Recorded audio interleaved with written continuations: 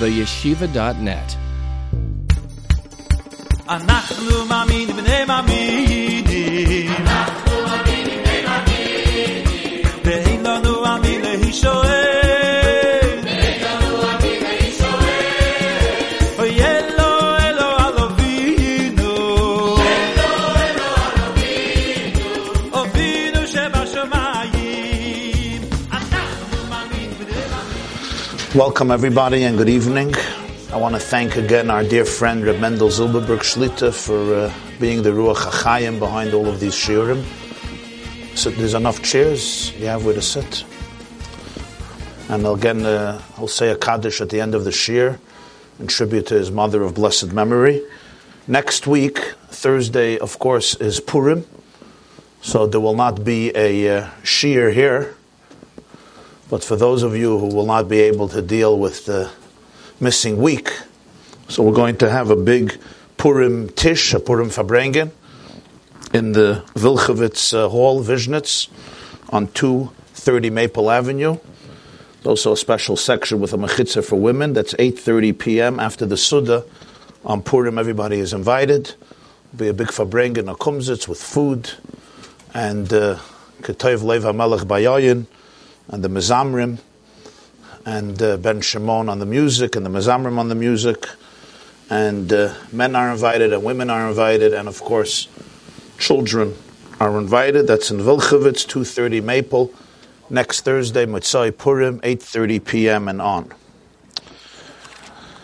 The week afterwards, the Thursday afterwards, we will resume the series on Emunah, regular time, right here, regular place, Be'ezer Hashem Yisbarach. So next week is Purim, and then we're on with this shiur the Thursday afterwards, Bli Neder.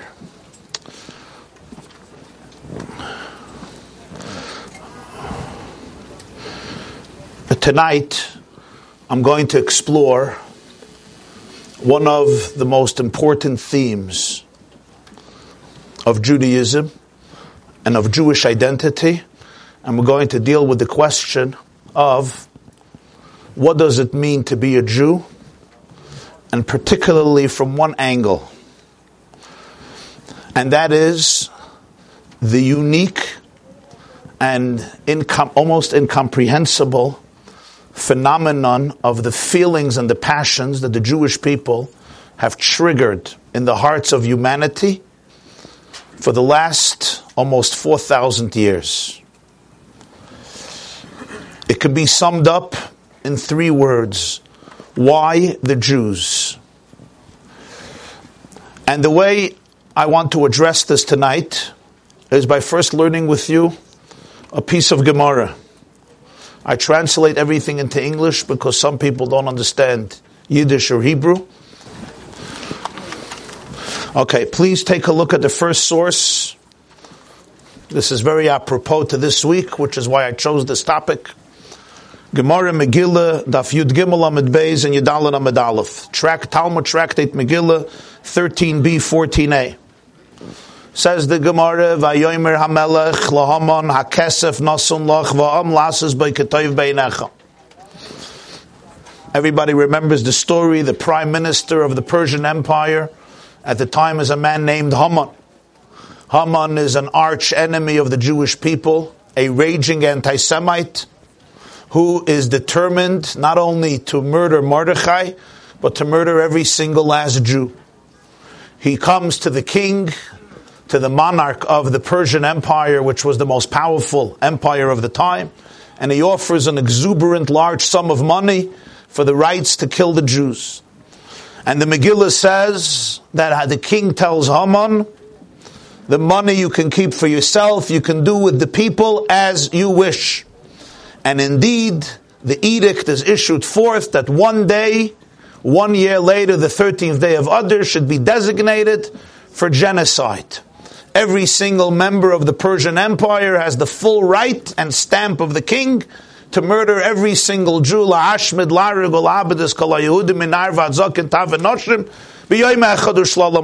one day, complete Jewish extermination. Chalila. This is the story in the book of Esther in the Megillah. Comes the Gemara, Omer Rabba said, Mashal da Achashverosh v'Haman l'ma adavadoima. To understand the phenomenon of Achashverosh, the king, and Haman, the prime minister, let's give a parable, an illustration to be able to appreciate the story of Achashverosh and Haman. What's the parable? L'shnei bnei Adam, there were two people. Le'echad hayaloi tel b'toich sadeyu, le'echad hayaloi chiritz b'toich sadeyu. One man had a mound in his field. The other one had a ditch in his field. A tail is a bergela, a mound. A chiritz is a loch, a pit, a ditch. They were both dealing with two issues. One had a mound and one had a ditch. Bal chiritz Amar, the man who has the ditch in his field, says, Mi yitin li tail zebedamim. As he walks by one day the other person's field and he sees a mound, he says, if I can only purchase this mound with money so I could finally fill the ditch. This ditch was annoying to no end. Every time he was walking through his field, he almost fell into the ditch or he fell into the ditch. It certainly wasn't aesthetically pleasing to the eye. He wants to buy the mound of his friend, of the other owner, to be able to fill the ditch with the extra sand. Balatei Lomar, the owner of the mound, who wants to get rid of the mound because every time he walks in his field, he keeps on bumping in to this mound. So when he walks by the other field and he sees a hole, he says, if I can only purchase this ditch for money, and then I can take the mound of sand and fill the ditch and get rid of the mountain. One day, the two people who were dreaming of purchasing what the other one had, they met. So the owner of the ditch tells the owner of the mound, sell me your mound. The man of the mound says, take it for free. If only you would take it. Not only don't you have to pay me, you're doing me a favor. That's the end of the parable that Reb Abba gives in Meseches Megillah, page 13, 14, Yud Gimel, Yud Aleph. The Nimshul, what he's trying to illustrate is clear. Haman is the owner of the ditch. He has a ditch, and he can't stand the ditch. He wants to fill it up. Achashverosh owns a mound, and he can't stand the mound. He wants to get rid of it. Haman comes to Achashverosh, the Baal HaCharitz, comes to the Baal HaTeil, that's how Reb Abba puts it, and says, sell me your mound, I'll give you money, and give me the mound. Achashverosh says, money? I have been waiting for this day when somebody will finally take away this mound. I wanted to buy the ditch. I was ready to pay money for somebody to get rid of this mound. Now you want this mound and you want to pay me? No need. You take the mound, take the sand, fill your ditch. Halavai. That's why Achashverosh tells Haman, don't give me any money, keep your money, and do with the people as you wish. The illustration seems very clear, but there's a question. The question here, and anyone who has even a basic understanding of the way our sages and our rabbis conveyed their thoughts and ideas know that whenever they give a mashal, whenever they give a parable, a story, an anecdote, an illustration, a metaphor, it's always for one purpose: to clarify a point that is difficult to comprehend. They want to bring it down to the learner, to the reader, that he or she should be able to understand it. They want to elucidate the idea, crystallize it, remove questions. What are we gaining exactly from this parable that we don't understand from the story itself? The Megillah tells you that Haman hated the Jews. He came to Achashverosh and said, I'll pay you to get rid of them. And Achashverosh says, I'm happy to get rid of them without it. Comes Reb Abba and says, let me explain to you. Marshal Amad Avadoim. A gewaldige gedank. What's the gewaldige uftu? What's the brilliant contribution of the Marshal? that there was a man with a ditch and a man with a mound. They both wanted to get rid of it. They thought they have to buy it, they have to pay money, and they find out there's somebody else who's waiting for the mound, and there's somebody else who's waiting for the ditch. This one needs a mound to fill his ditch, and this one needs a ditch to get rid of his mound. And it works out, everybody is happy. What exactly do I learn from this? What do I learn about Haman? I say, now I understand Haman. Now I understand Achashverosh. This is the story in the Megillah. What is the marshal there? What's the question and what's the answer? Even if it's not understood, why Haman and Achashverosh hated the Jews so much, how does this metaphor explain it and answer the question?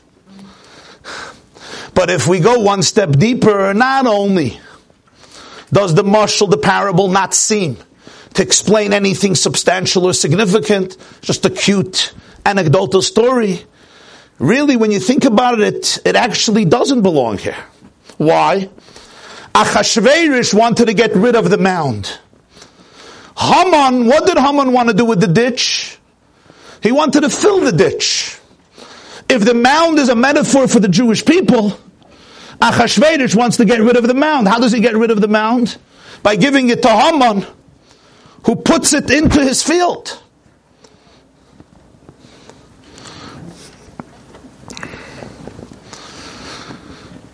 Haman doesn't want to annihilate the mound. Haman wants to acquire the mound and place it in his field and keep it there in order to fill the ditch. In the story, Haman and Achashverosh both want to get rid of the Jewish people, out of the field, out of the garden, out of the world, out of the planet. If you were a Baba, if I was a Baba, I would have given a different metaphor. I would say there were two neighbors. They had a mound right in between them. It was bothering both of them terribly. One man thinks the other guy loves this mound and he says, I'll pay you $10,000. Just get rid of this stupid mound, Samach Meshigah. And the other guy says, if only, I'm happy to get rid of the mound, you don't have to pay me. And they both get rid of the mound. That's actually the story. Haman wants to kill the Jews, Achashverosh wants to kill the Jews.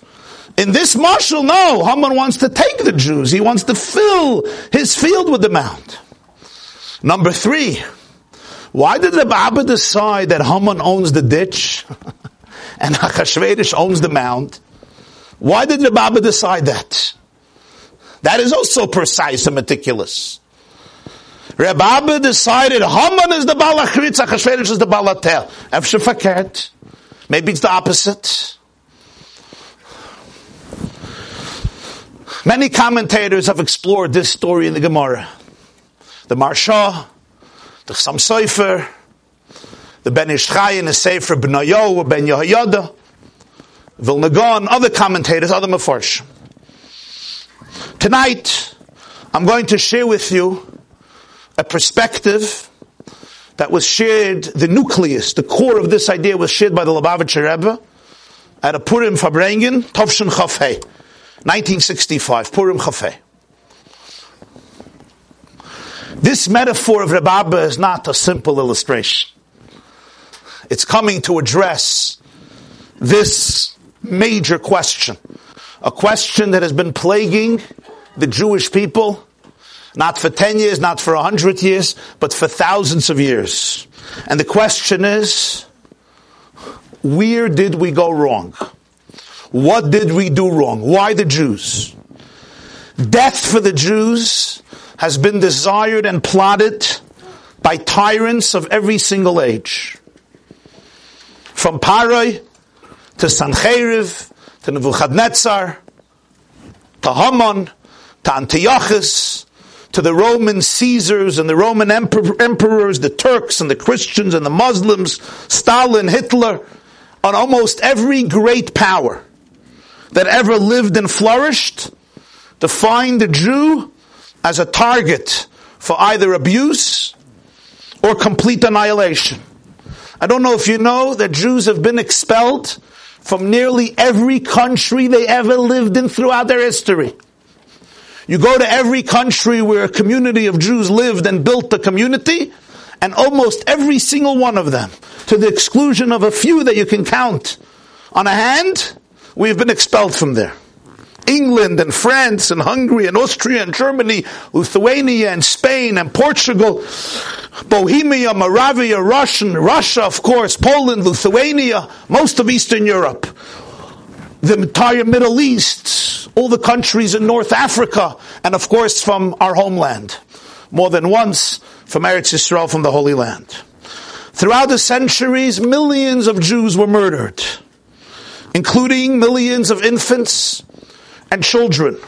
The Babylonians and the Romans killed probably close to 3 million Jews. The Christians and the Muslims, in their crusades, inquisitions, auto de fe, pogroms, blood libels, and general religious fervor, killed over 15 centuries. Millions of Jews, often wiping out entire communities. Bogdan Khmelnytsky and his bandits, the Cossacks, in 1648, 1649, Takhtat, beheaded close to 300,000 Jews, while Hitler put to death a third of our people in Eastern Europe. 6 million of our Jews were decimated, including 1.5 million children. In nearly every country, Jews have at some time been subjected to beatings, torture, persecution, murder, solely because they were Jewish. And the question is, why? What caused this? What did we do or not do to trigger such powerful passion and animosity when throughout our history we always constituted a small minority of civilization? Today, like most of our history, Jews don't constitute even 1/4 of 1% of humanity. You wouldn't think so from the noise that we make and the attention that we get in the news. There's 14 million Jews, 2.5 billion Catholics, 1.5 billion Muslims, 1.2 billion Chinese, another million as I'm talking.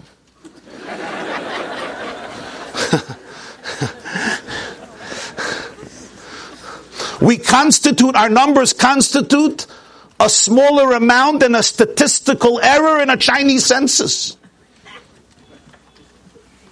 Forget 1%, forget a half, we're not even 1/4 of 1% of humanity. And yet, the venom that Jews have triggered throughout the centuries and the millennia seems completely disproportionate to our numbers.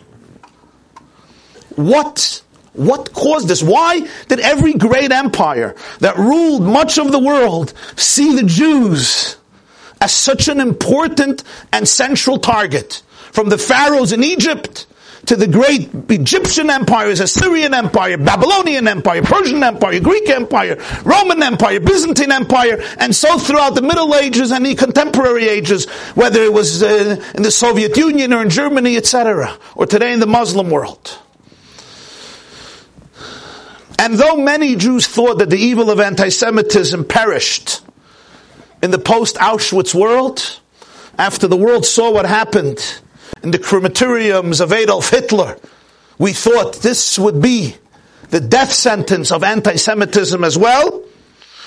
We have been rudely awakened during the last few decades as anti-Semitism has once again reared its ugly, grotesque head, not only in Muslim countries all over the world, but in much of Europe, in many universities, in the mouth of academics and professors and journalists and politicians and essayists and European intellectuals and professors.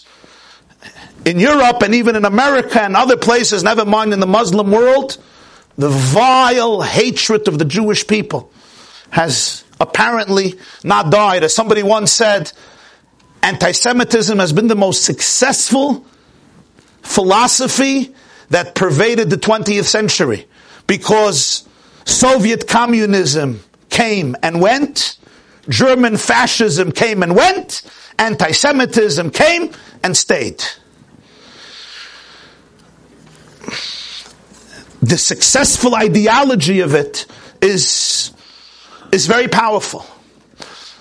Some of you are familiar with the fact that 2 weeks ago, the Polish right-wing government passed a law criminalizing anybody who would declare that Poland was an accomplice of the Nazis and Poles take responsibility in the atrocities of the Second World War.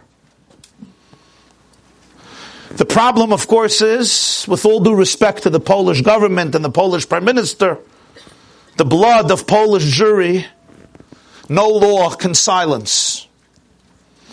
And I mentioned anti-Semitism over thousands of years. When we hear big numbers, we don't always get it. So since this law was passed, and my blood was boiling a little bit, so I looked up an article.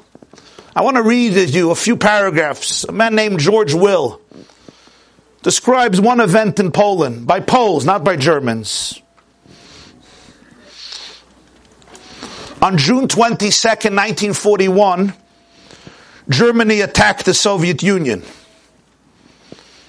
Even though there was the Molotov-Ribbentrop Pact between the Soviet Union and Germany for peace, but Hitler deceived Stalin, and in 1941, he suddenly attacked the Soviet Union. This was June 22nd, 1941.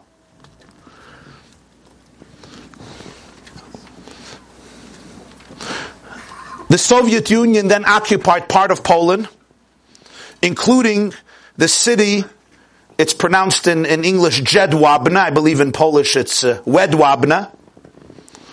On June 23rd, a day after the attack, a small detachment of Germans entered the town of Wedwabne. There were almost immediately isolated atrocities by Poles against Jews.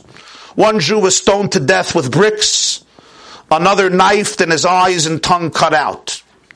German policy encouraged pogroms by local populations, and there were some horrific ones near Wedwabne. One of the first questions asked of the Germans occupying the town by the Poles was, is it permitted to kill the Jews? Peasants from nearby villages got word of the planned pogrom, and they came to town as they were going to a parade. A Pole recalls, the Jewish population became a toy in the hands of the Poles.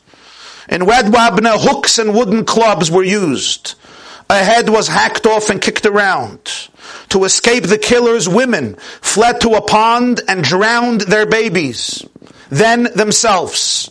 But most of the Jews in the town were burnt alive in a barn, while the town was searching for the surviving sick and children.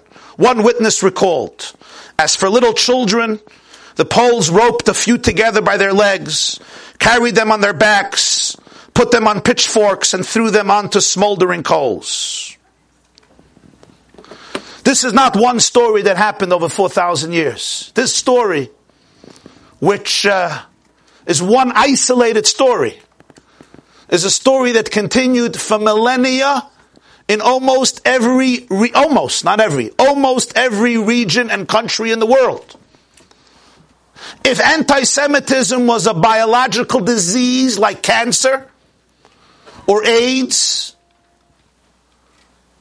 the research that would go into it would be incredible, because a disease that goes on for thousands of years in every country and you can't get rid of it. And nothing that the Jews tried to do ever rooted it out successfully. Jews are smart. They tried almost everything. And the very question is, why did almost every great and small culture and civilization see us as their ultimate enemy? Have we really threatened the well-being of every government and empire for 4,000 years? I mean, we know Jews. Some of us know Jews pretty well. Jews are not perfect, but why was everybody so obsessed with the Jews?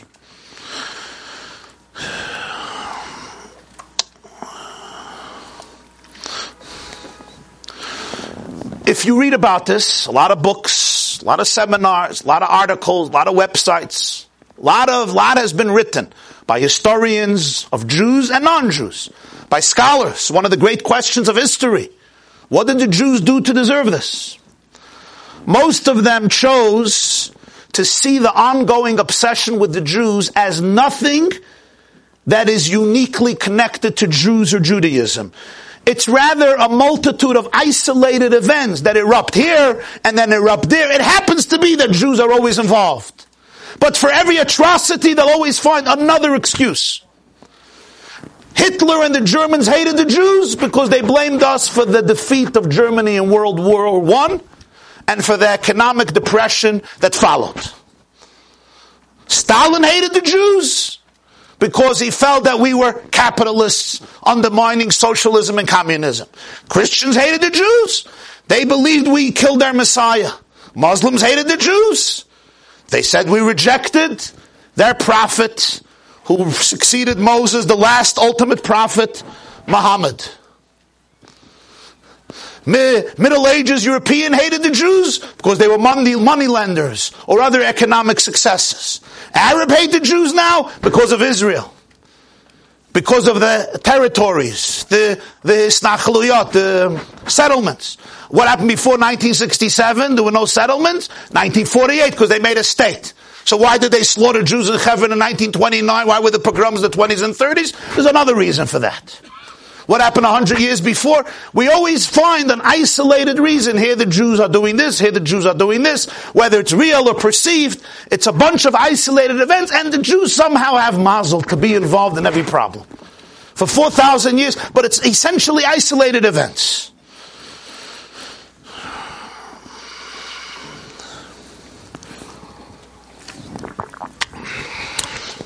Some people say Jews were hated because they call themselves the chosen people.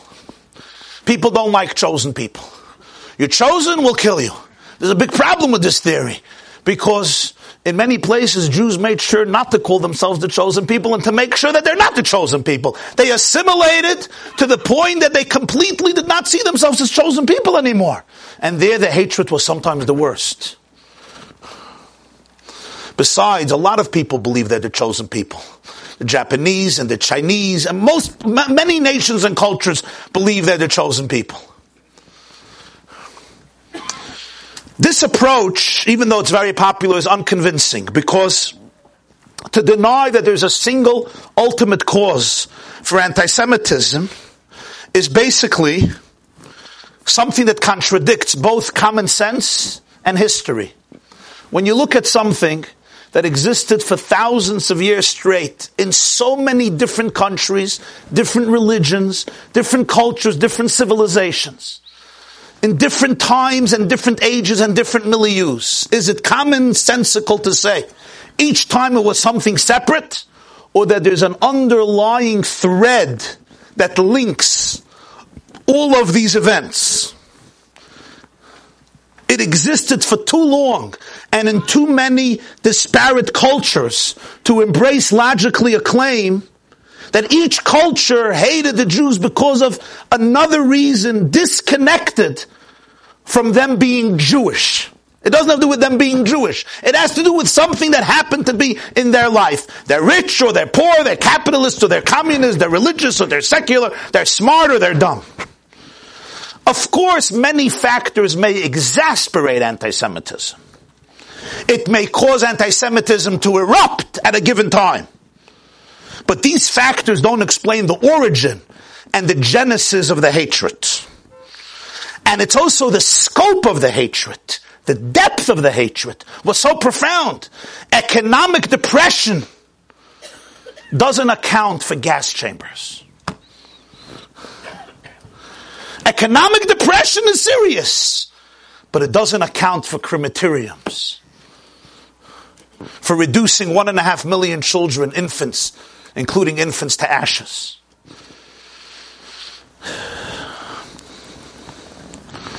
Sometimes I read about anti-Semitism. People come up with all types of things that Jews do. It's almost ludicrous. Of course Jews have flaws. Of course Jews have problems, which people don't. Of course Jews have vices. Nobody's perfect, which people don't. Do Jews have more vices than other people? All people have vices. Jews have their own types of vices. Could we get a little pushy? Yeah. Are some Jews obnoxious? Yeah. Are some Italians pushy and obnoxious? Are some Puerto Ricans pushy and obnoxious? Are some Russians and Ukrainians pushy and obnoxious? My friend Rabbi Malach from Borough Park tells me he's on an airplane. So you know how it is when you travel on an El Al airplane with Jews. You ever had that fortune? It's an interesting phenomenon, right? There's a lot going on there among Jews. You remember there was an airline called Tower Air, Olav Shalom. So they once landed in Israel, Hanukkah time. So the captain gets up and he says, welcome to Tel Aviv. To all those who are sitting, Happy New Year. To all those who are standing, Happy Hanukkah. Jews are restless, especially on airplanes.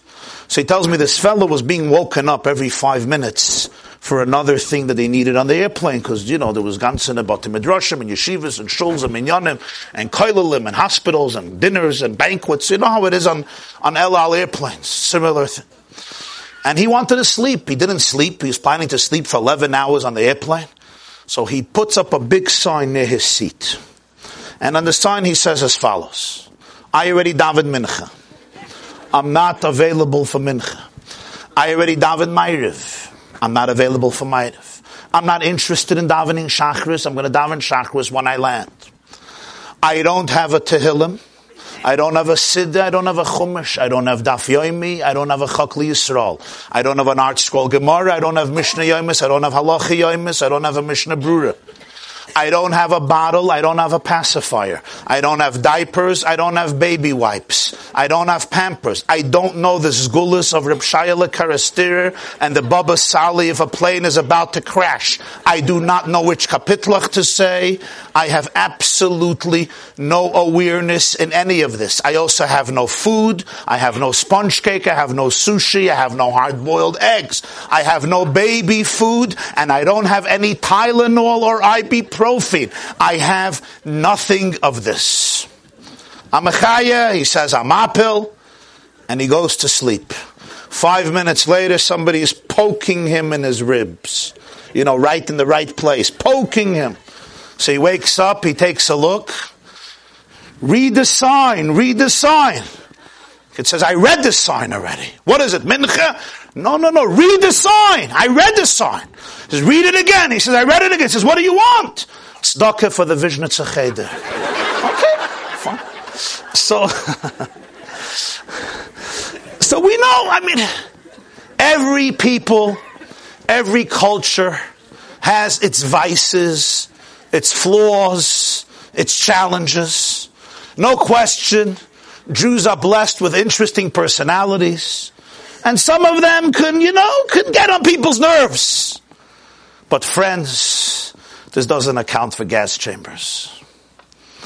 This doesn't account for throwing infants into smoldering coals.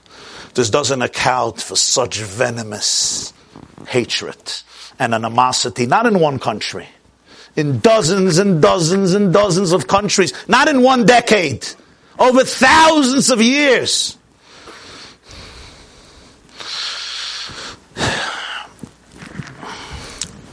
In this class, we're going to explore the mechanism,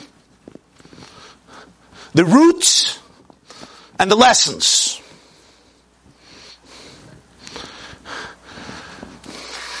The mechanism. How does it work?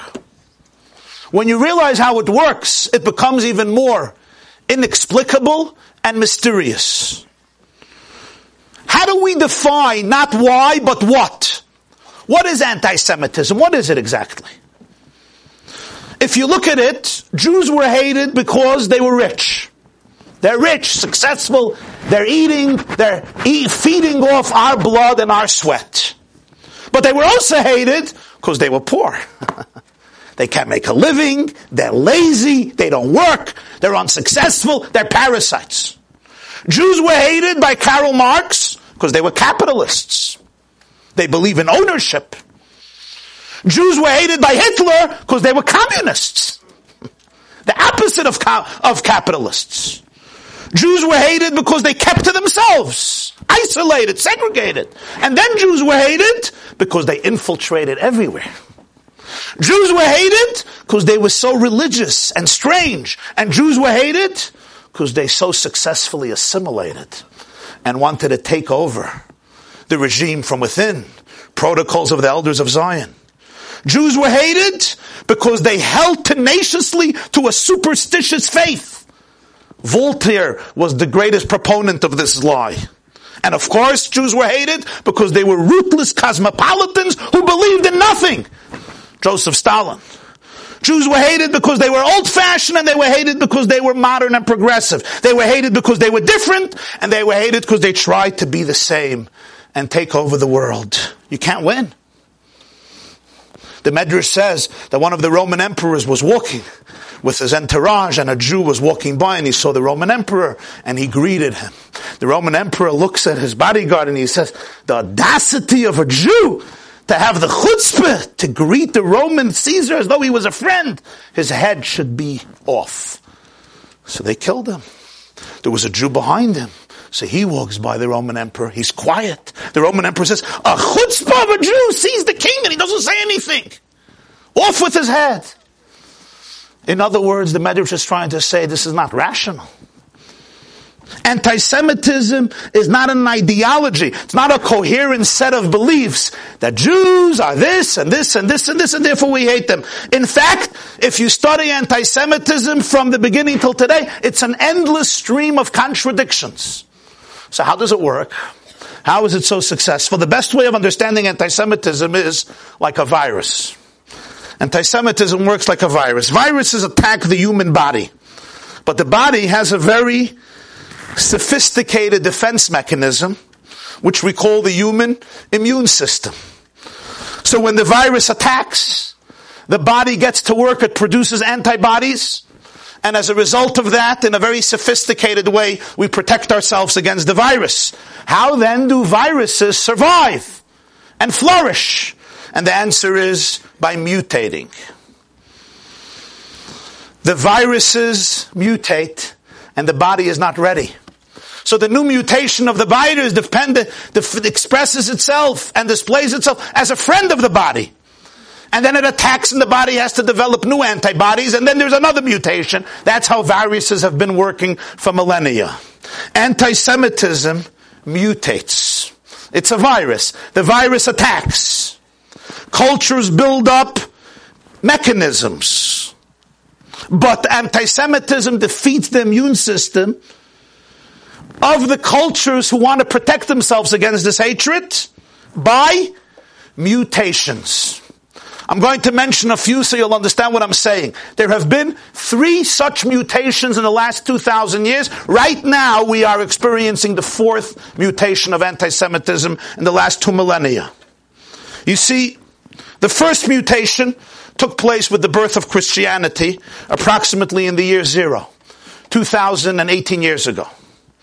And that was the first mutation of anti-Semitism. Before that, Jews were hated. They were hated by the Egyptians, by the Philistines, by many of the pagan regimes and monarchies and empires in the land of Canaan.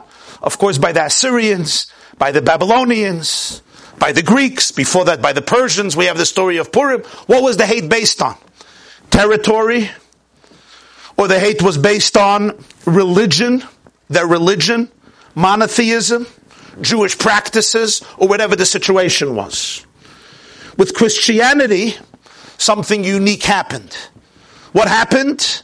Now suddenly the founders of a new faith, which was based on Judaism, just like the founders of the next faith, Islam, which would be based on Judaism, believed that the Jews would join the new faith absolutely, because it came from Judaism. Its founder was a Jew. When the Jews did not, they were held guilty for not recognizing and of being complicit in the death of their Messiah and even the Christian so-called Lord. This was the first mutation. How can you forgive a people who has destroyed the truth of the new religion of the divine? 1,000 years later, anti-Semitism experienced a second mutation. It begins approximately 1096, when the Crusaders, on their way to conquer Jerusalem, stop to massacre Jewish communities in Worms, in Speyer, and in Mainz, in Germany on the Rhine River, the first major European pogrom. This is 1096, the first crusade, Kreuzzug in Yiddish, Masa Hatzlav in Hebrew. In 1144, in Norwich in England, you'll have the first blood libel. A myth that still exists today in parts of the Middle East that Jews use Christian or Muslim blood for their matzah on Passover. Suddenly it wasn't only Jews killed the Christian Messiah, or Jews rejected the new prophet of God, Muhammad. Now, Jews were not only a people who rejected the true religion, but Jews were seen as a incarnation of the devil. They were the ones who were poisoning wells. They were responsible for the Black Plague that killed so much of Europe. They are the ones who are killing children. They're desecrating their host countries. They're spreading plagues and ghosts and skeletons and diseases everywhere. This is a whole new mutation. How could you forgive such a people? These are people who bring into their midst bloodshed, violence, death, and destruction to all the Gentiles around them. All they want is squeeze our blood, figuratively and physically, practically. This creates forced conversions, inquisitions, burnings at the stake, public disputations, book burnings, expulsions. Europe has become a persecuting society. There's a third mutation of anti-Semitism.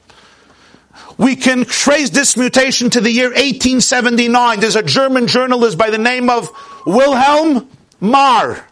M-A-R-R. Wilhelm Marr. He coins a new word. You've heard this word. Anti-Semitism. We are against the Semites, those who come from Sem, from shame. 1879. Tafresh Lamed Tes. Why was this so important? Why did he coin a new phrase, anti-Semitism? You know why? This tells us that it was a mutation. Because 1879 was the age of enlightenment. Religion has been dead. Nietzsche said, the great German philosopher Friedrich Nietzsche said, God is dead. Religion was dying. This was the age of enlightenment. The secular nation state became powerful. This was the age of liberalism, of emancipation. How can you kill the Jews? Because of a Yashkala, because of a Muhammad, because of some religion. This is the age when Europe is emancipating himself from religion, from the clergy, from the Pope, from the church. This is the age of secular enlightenment. What do you have against the Jews now? The anti-Semitism from the past can't work anymore. It's all about against religion, but now religion is not significant anymore. So Wilhelm Marr coins a new phrase, anti-Semitism. Religious prejudice was deemed to be something of the past. The new hatred had to justify itself on different grounds. What were those grounds? Anti-Semitism, namely race. Not religion, but race. This was a fateful development. You know why? You can change your religion. What do you do with your race? You can change your religion. A Jew can convert. A Jew can become a Marano. A Jew can say he's a Muslim or he's a Christian and he believes in you know who. But how do you change your race? There's nothing you can do. Christians can work for the conversion of the Jews. Racists can only work for the extermination of the Jews.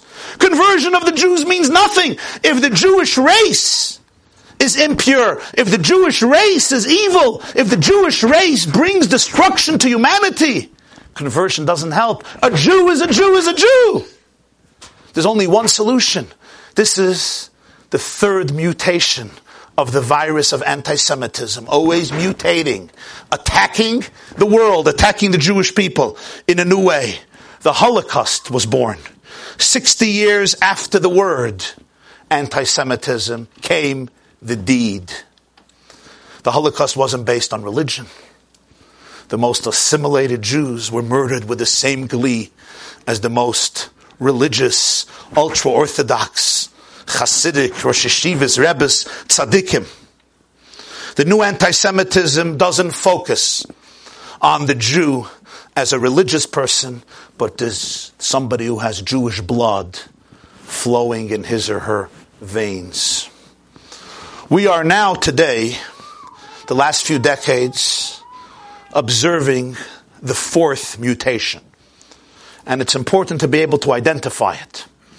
Because after the Holocaust, you can't get away anymore with saying the Jewish race is evil. That's racism, bigotry.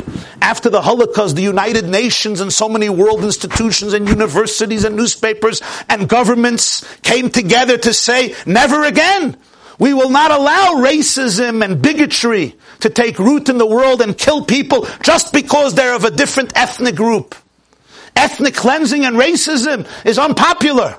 So how can the new anti-Semitism be successful? Like a virus. It went through a fourth mutation. What's the fourth mutation? The fourth mutation is the new anti-Semitism doesn't attack Judaism as a religion. Doesn't work. It also doesn't attack Jews as a race. It's ineffective. Doesn't work. It attacks Jews as a nation. We're not entitled to nationhood. It consists of three propositions. Number one, there are 192 nations in the UN. The United Nations has 192 members. From the 192 nations, there's only one nation that's not entitled to their own homeland. They're called Jews. One nation from 192 nations. Amos Oz is a famous Israeli writer. He once wrote an article. He said in the 1930s, anti-Semites declared Jews to Palestine in Poland. Today they say Jews out of Palestine. They don't want us to be there. They don't want us to be here. They don't want us to be. The second is that the Jews all over the world, and of course Israel, are responsible for all the evils of the world. From 9/11 to global warming, to the oil spill in the Gulfs of Mexico, to the genocides in Rwanda, Sudan, Darfur, and of course, Syria, Iran, and Pakistan, and the Congos. Basically, we're responsible for AIDS, blood libels. The Protocols of the Elders of Zion, one of the most vicious works, is still a bestseller today in many parts of the world. And there's a third proposition, and that is, all Jews and all Jewish institutions are an extension of Israel. That is the fourth mutation of anti-Semitism. How does the virus penetrate so successfully? How does it penetrate the most sophisticated immune system ever constructed? The answer is the virus is brilliant. I'll tell you what it does. It knows that people like to protect the innocent. It sees what is the most sacred value of the age, and it shows you that Jews are responsible for the destruction of that value. So 2,000 years ago and 1,000 years ago, religion was on top of the game. So they showed that Jews are responsible for the destruction of religion. The 1890s, 1879, and the subsequent decades, religion was not important, but science became extremely important. Nationalism became extremely important. In the name of science, social Darwinism and the pseudoscience of race, they show that Jews are insignificant. Jews are fighting the nations, they're fighting the Tsar, they're fighting other empires. In the name of science and nationalism, the Jews were persecuted. After the Holocaust, what's today the going word? What's today the sacred word in liberal societies? Human rights. So how does the virus of anti-Semitism penetrate the system? It says the same thing again and again. The Jewish people, especially Israel, are responsible for the greatest abuses of human rights, oppression, ethnic cleansings, genocide, poisoning of Arab children, of any other people in history. In Durban, South Africa in 2000, there was a conference on racism, and one country was declared as a country that is still racist. It wasn't Iran. It wasn't Pakistan. It was not Syria. It was not Egypt. It was not Iraq. It was not Sudan. It was, of course, one nation. You can't get up and say, Judaism is evil. A Jew is evil. It's a different mutation. But, as we say in Yiddish, derselbe Jente, anders geschleiert. The same Yente, the same hatred, dressed up, the same virus, mutations, and penetrating the system, by using as its aid that which is the most beautiful in the eyes of humanity, and then showing that the Jews are responsible for the destruction of that all. But that's the mechanism. Now I ask you, why? What does this virus look for? Why? We now go to the roots of anti-Semitism. There was a very famous Jew. In fact, when Time magazine was looking to name the man of the century, of the 20th century, who was the most important, influential person in the 20th century, it wasn't Winston Churchill. It wasn't President Roosevelt, FDR. It wasn't Joseph Stalin. It wasn't even Adolf Hitler. It was Professor Albert Einstein. Albert Einstein was born in 1879 in Germany. Albert Einstein died in 1955, Tafshin Tesvav, in Princeton, here in Princeton in New Jersey. Einstein metamorphosized physics and science. And in 1938, November 26, 1938, Einstein wrote an article titled, "Why Do They Hate the Jews?" published in an American magazine called Colors Magazine. It's been gone for a few decades.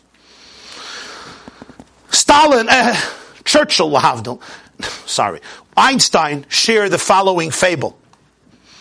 He tells the story about a shepherd who once spoke to his horse, and he said, "You are the noblest beast that treads the earth. You deserve to live in untroubled bliss. Your happiness would be complete if not for the treacherous stag, which is a deer."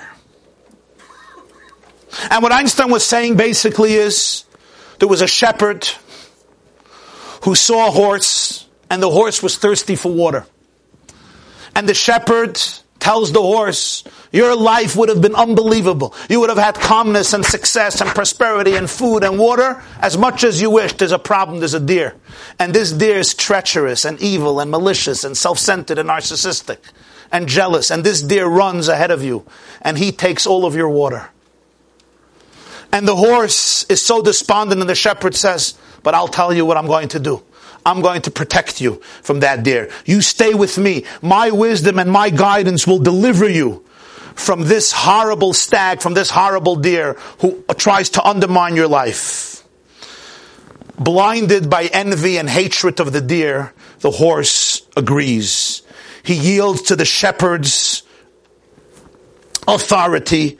He loses his freedom, and the horse becomes the shepherd's slave. This is the fable, this is the Mashal Amad of Adoima of Professor Einstein. For him, this was the essence of anti-Semitism. The horse represents any Gentile nation. The shepherd represents the leaders of these cultures or of these nations. They want to do two things. They want to have absolute authority over their people. They also want to be able to get away with corruption. How do they do both? Very simple. They tell the poor horses, they tell the poor people, your life would be unbelievable. But there's a deer who takes everything that you have for himself. That deer is, of course, the Jewish people. What do they accomplish? First of all, the people need the leaders to protect them against the Jews. Number two, the leaders can't be corrupt because everything that's going wrong is deflected on the Jews. There's poverty, the Jews. There's sickness, the Jews. There's oppression, there's Jews. There's no success, there's no money, there's disease, there's thievery, it's all the Jewish people. That's how they do it. Which is why you will always see that anti-Semitism exists in the most corrupt societies. Whenever you see a society with this tremendous anti-Semitism, you will see tremendous corruption. How do they cover up all the corruption? How do they avoid opposition? Everything is the fault of the Jews. The horse now hates the Jews. The shepherd now could control the horse as much as he wants. The shepherd now is free to do whatever he wants or she wants, because there is always that enemy. This is how Einstein understood the secret of anti-Semitism. This is what tyrants and despots did throughout the ages. Now, it's an insightful story, no question, but Albert Einstein, who was an insightful Jew, a brilliant Jew, for 1 year he was even a religious Jew after his bar mitzvah. He decided to live as a religious Jew for a year, put on tefillin, and he ate kosher. Many people don't know that. I think when he was 14. It still doesn't explain why it's always the deer. Why is the shepherd always busy with the deer? Okay, the deer is vulnerable. The deer is vulnerable, but there were other vulnerable people. Why is it always the deer? Also, even when the deer is unsuccessful, they still blame the Jews. Even when the stag did not get to the water first, they still blame the Jews. Anti-Semitism flourished even in places where there were no Jews. This is where Einstein's explanation is insightful, but it doesn't still get to the root of anti-Semitism. It's this question and many others that the Gemara is coming to answer in Masechta Megillah Daf Yud Gimel Amud Beis. You still remember the ditch and the mound. Reb Abba is not just telling a nice, cute story about a guy with a ditch and a mound. He's giving us a sweeping perspective on how to understand history, the history of humanity and Jewish history. There is an Achashverosh and there's a Haman. One owns a mound and one owns a ditch. What does this mean? What it means is the anti-Semite known as Achashverosh sees the Jew as a stranger in world history, as a foreign creep, literally as a mound that obstructs your free movement in the world. I want to walk through my field. I bump into you. On the way back, I bump into you again. I look at you and I just feel you don't belong here. You disturb my view. You disturb the symmetry. You obstruct the equilibrium. You create disarray and chaos. I'm not even sure I know why. I just know that you somehow don't belong in this world. You don't fit in. You're not fully integrated. You always stand out. Literally like that mound in a beautiful field, just steht, as your teacher said, vashtesta v'yagoylam. Right? It stands there like a mound and refuses to move. The Jew can attempt to do everything to assuage this anti-Semite. He may sell himself, his people, his values, his soul. He may do cosmetic facial surgery on the mound so that it looks good. But to no avail, nothing helps. As long as the Jew is alive, in the eyes of the Jew hater, he is irritable. He gets irritated by him. He's a cumbersome mound. But why? But why is the Jew a mound in the eyes of the Jew hater? Why is the Jew so cumbersome? Why does the Jew make him uncomfortable? Why isn't he comfortable in a world filled with Jews? Why does he need the world to be Yuden Rein? Because Jewish existence opened up a ditch, a vacuum, a void, a hole in the heart of humanity. The Jewish people created a chritz, a ditch. In the heart of the human race, in the heart of every human being, in one way or another, there is a void created by the Jew that the non-Jew is aware of, sometimes unconsciously, and in the case of Haman, very consciously. As a result of that, the non-Jew looks at the Jew either with tremendous admiration, or with tremendous contempt, or with a mixture of the two. What does this mean? The Gemara says it elsewhere in one line. In your second source, Maseches Shabbos Pei Tes Amud Aleph, Shabbos 89a.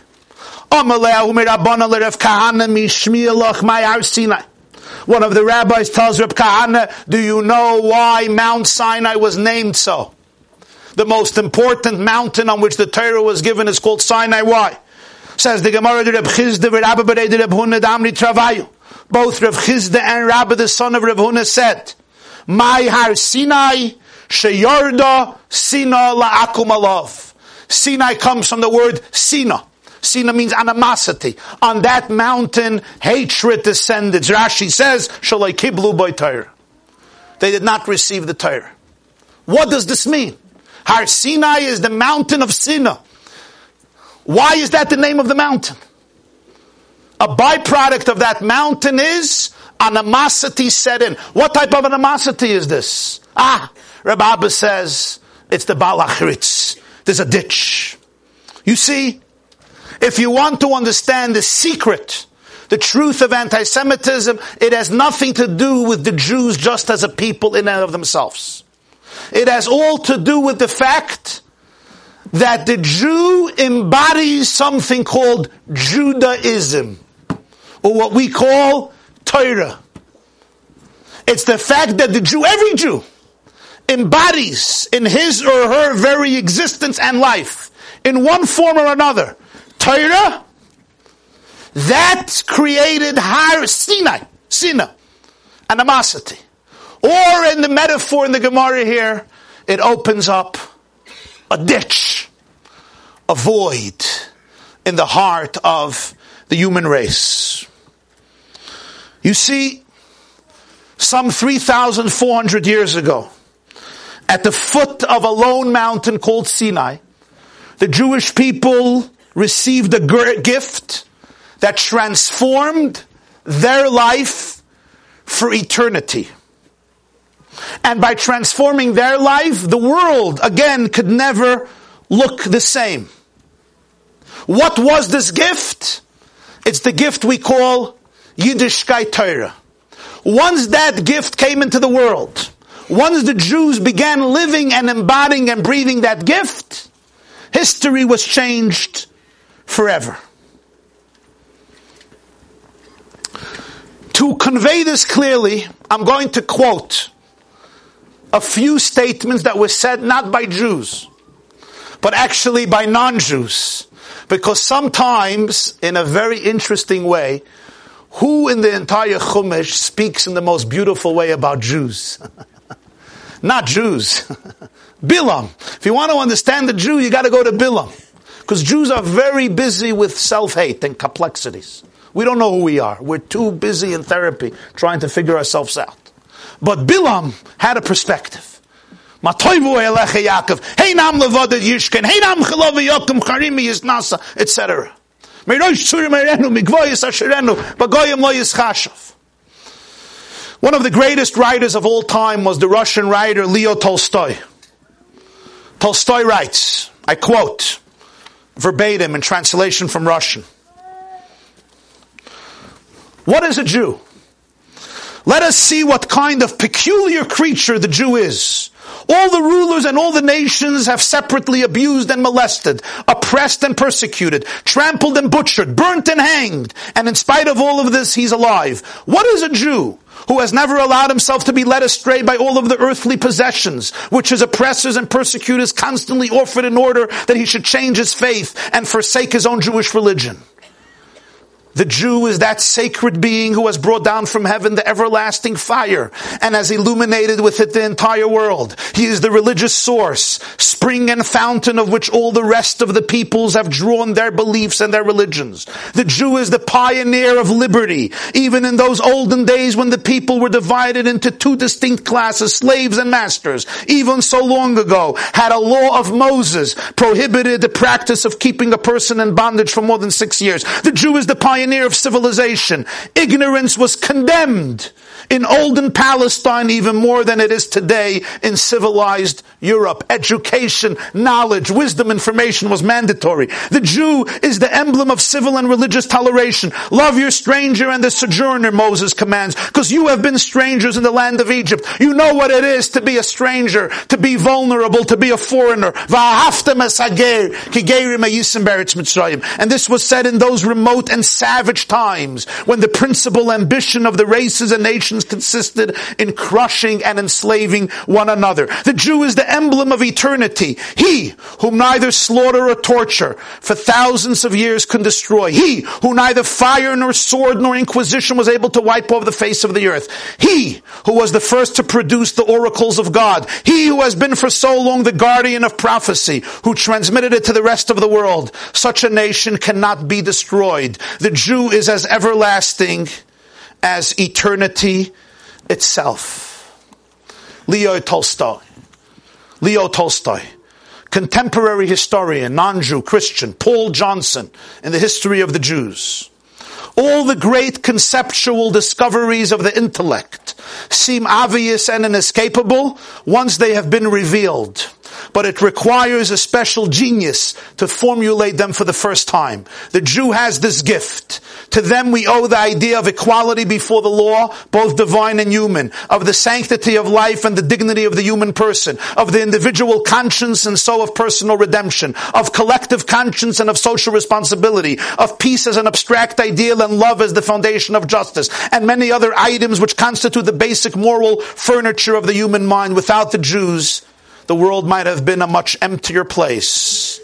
American president, the president of the United States of America, John Adams, 19th century American president. I will insist that the Hebrews have done more to civilize man than any other nation. If I were an atheist who believed or pretended to believe that all is ordered by chance, I should believe that chance has ordered the Jews to preserve and propagate to all mankind the doctrine of a supreme, intelligent, wise, almighty, sovereign of the universe, which I believe to be the great essential principle of all morality and consequently of all civilization. If you don't have a supreme, intelligent, wise, almighty, sovereign, you don't have civilization. A non-Jewish philosopher, Peter Kreeft was his name, he writes, the prophetic spirit of the Jew finds meaning and purpose in everything. In history, thereby transforming mankind's understanding of history. Their genius for finding meaning everywhere. For example, in science, in the world of nature, everywhere they find meaning. It could be explained in only two ways. Either they were smarter than everyone else, or it was God's doing, not theirs. The notion of the chosen people is really the humblest possible interpretation of their history. If they were a little more arrogant, they should have said, we're just smarter than everybody else. Instead, they said, it was God. It wasn't us. He just chose us.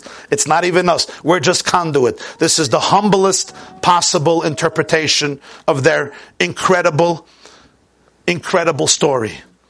There was an Irish Catholic, his name is Thomas Cohill, and he wrote a bestseller a few years ago, The Gifts of the Jews. He says this, no Jew could say this, but Thomas Cohill says this.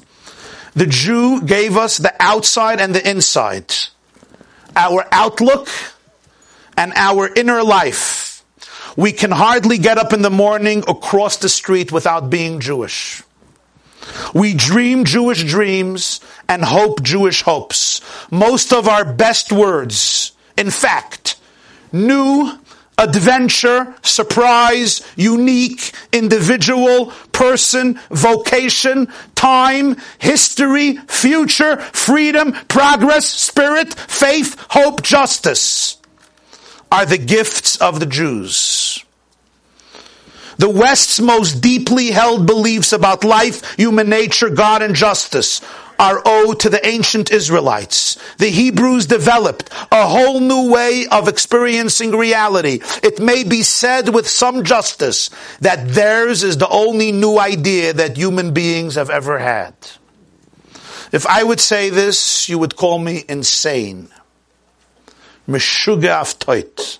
This is a quote from an Irish Gentile. Theirs is the only new idea that human beings have ever had. This has been a bestseller, The Gifts of the Jews, and he can't be a racist because he's not Jewish. He's not one of the Hebrews. He's an Irish man. What are they conveying? They're conveying what our mothers and grandmothers and great-grandmothers bequeathed to us for thousands of years in chicken soup, in Kneidlach, in Chaluptsas, in gefilte fish, in Berekas. The problem is in our generation, if all you have is gefilte fish, you'll never know this. That's why today we have to articulate it in words. People ask me why I do these classes. Thousands of years of Jewish history, suddenly you're the Groisen Chacham? The answer is today what's often left is only Chaluptsas and Babka. Our grandmothers put it in there, but if you're not sensitive, you don't pick it up. And therefore we have to articulate what they're saying in Jewish language. Some of them communicated it through lullabies. Essentially, it's captured in the opening words we say in the morning before davening. Ashreinu ma tov chalkeinu, umanoyim goyraleinu, umayafu yerushaseinu. Namely, at Sinai, the Jewish people became a new people. A people that were given a torch to illuminate the world with a new perspective, with a paradigm shift. With love, goodness, kindness, holiness, to give history the dignity of having a purpose, to pave a road in the jungle of history. Suddenly, kindness, compassion, responsibility, the conscience became the supreme values of life. Every life had absolute meaning. Every moment had absolute meaning. At Sinai, they learned that every human life is indispensable. And every moment is part of a mission. Every person is an ambassador of God, an ambassador of love, light, and hope. As the pasuk says, Atem tiyuli mamleches koyanim v'goy kadosh, a kingdom of princes and a sacred nation. Each moment had meaning and each struggle had opportunity. To see a world, as a poet once said, to see a world in a grain of sand, heaven in a wild flower.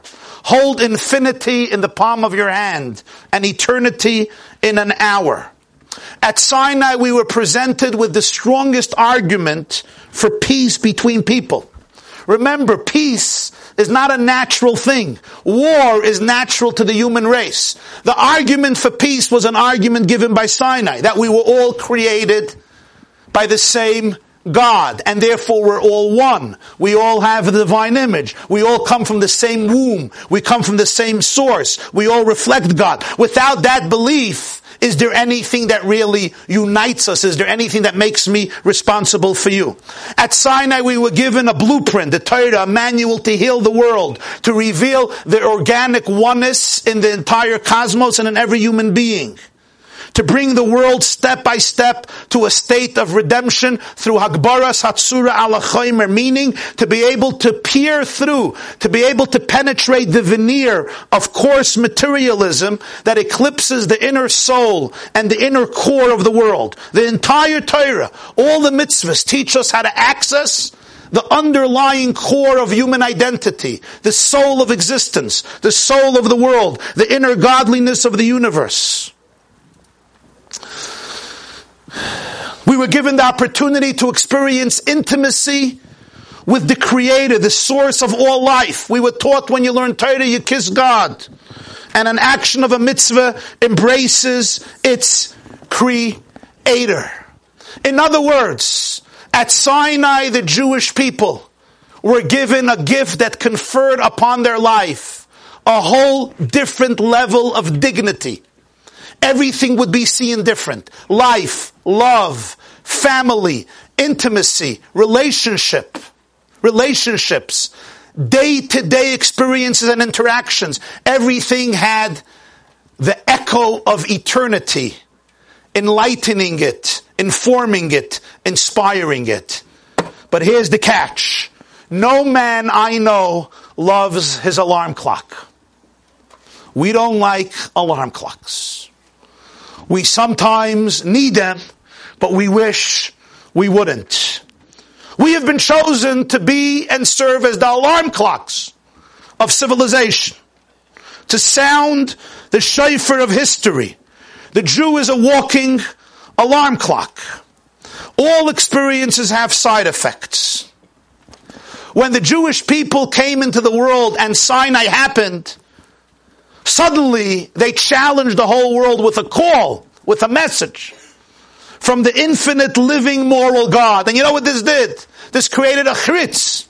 It created a hole, it created a ditch, a mental and emotional void in the heart of humanity. Because we know in life, when you sometimes see a certain life, and you see what life could be, you have a void, something is missing in you. You crave to have this experience and you don't have it, and you feel an emptiness. And there's very few pains in the world like the pain of emptiness. The pain of experiencing a hole, a ditch, in the depth of your neshama, in the depth of your psyche, in the depth of your heart, when you know there's something there, you crave it, and you don't have it, or you can't have it, or you wish you can have it. It creates a very powerful ditch. How do you respond to this ditch? The non-Jewish world responded to this ditch in two different ways. Many non-Jews from various cultures and religions responded by filling the ditch through elevating their lifestyle to a higher plateau. They saw the Jew and Jewishness as a model that they can emulate in their way.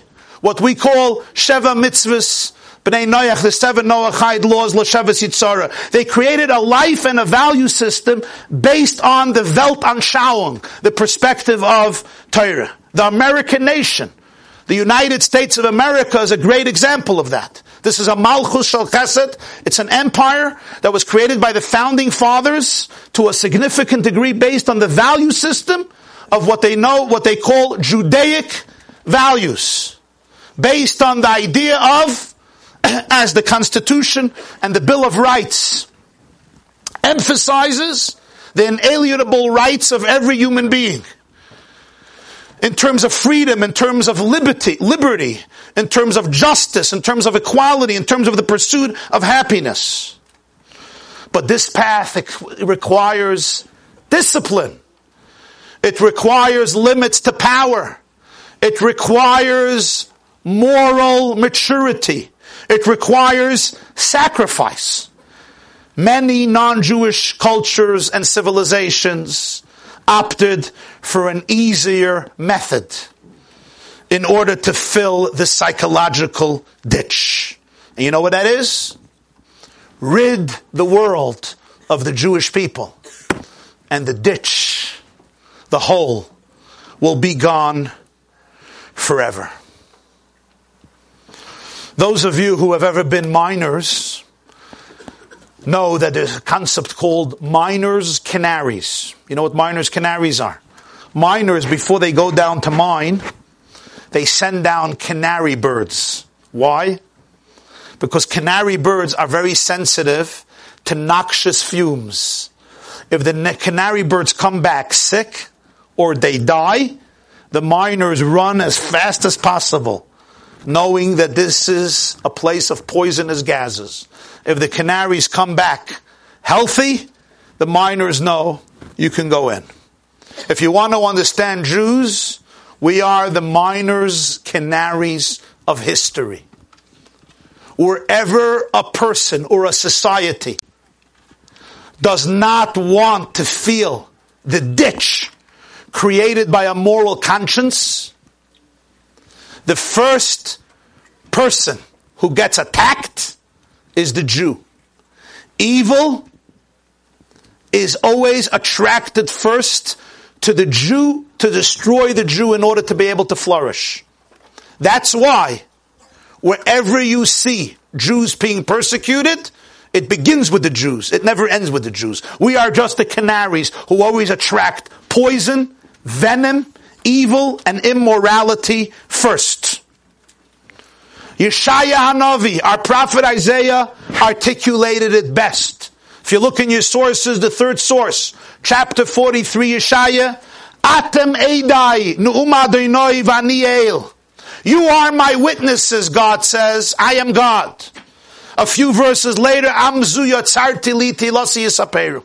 This nation I created from me, they express my praise. The anti-Semite knows that the Jew is a witness. The Jew is a witness of what? The Jew is a witness of the fact that there's something deeper, truer in the world.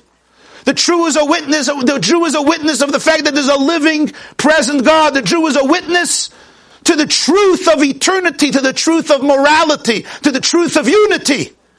What do you do when you have a witness who's going to testify against you?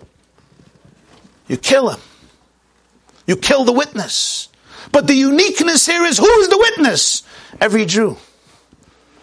No difference who the Jew is, every Jew is a witness. Because the power of Torah has become so embodied in the Jewish people. Even the Jew who walks around the world saying he's an atheist. He's as secular as they come, he's an agnostic. The anti-Semite looks at him. The non-Jew sees him as a witness.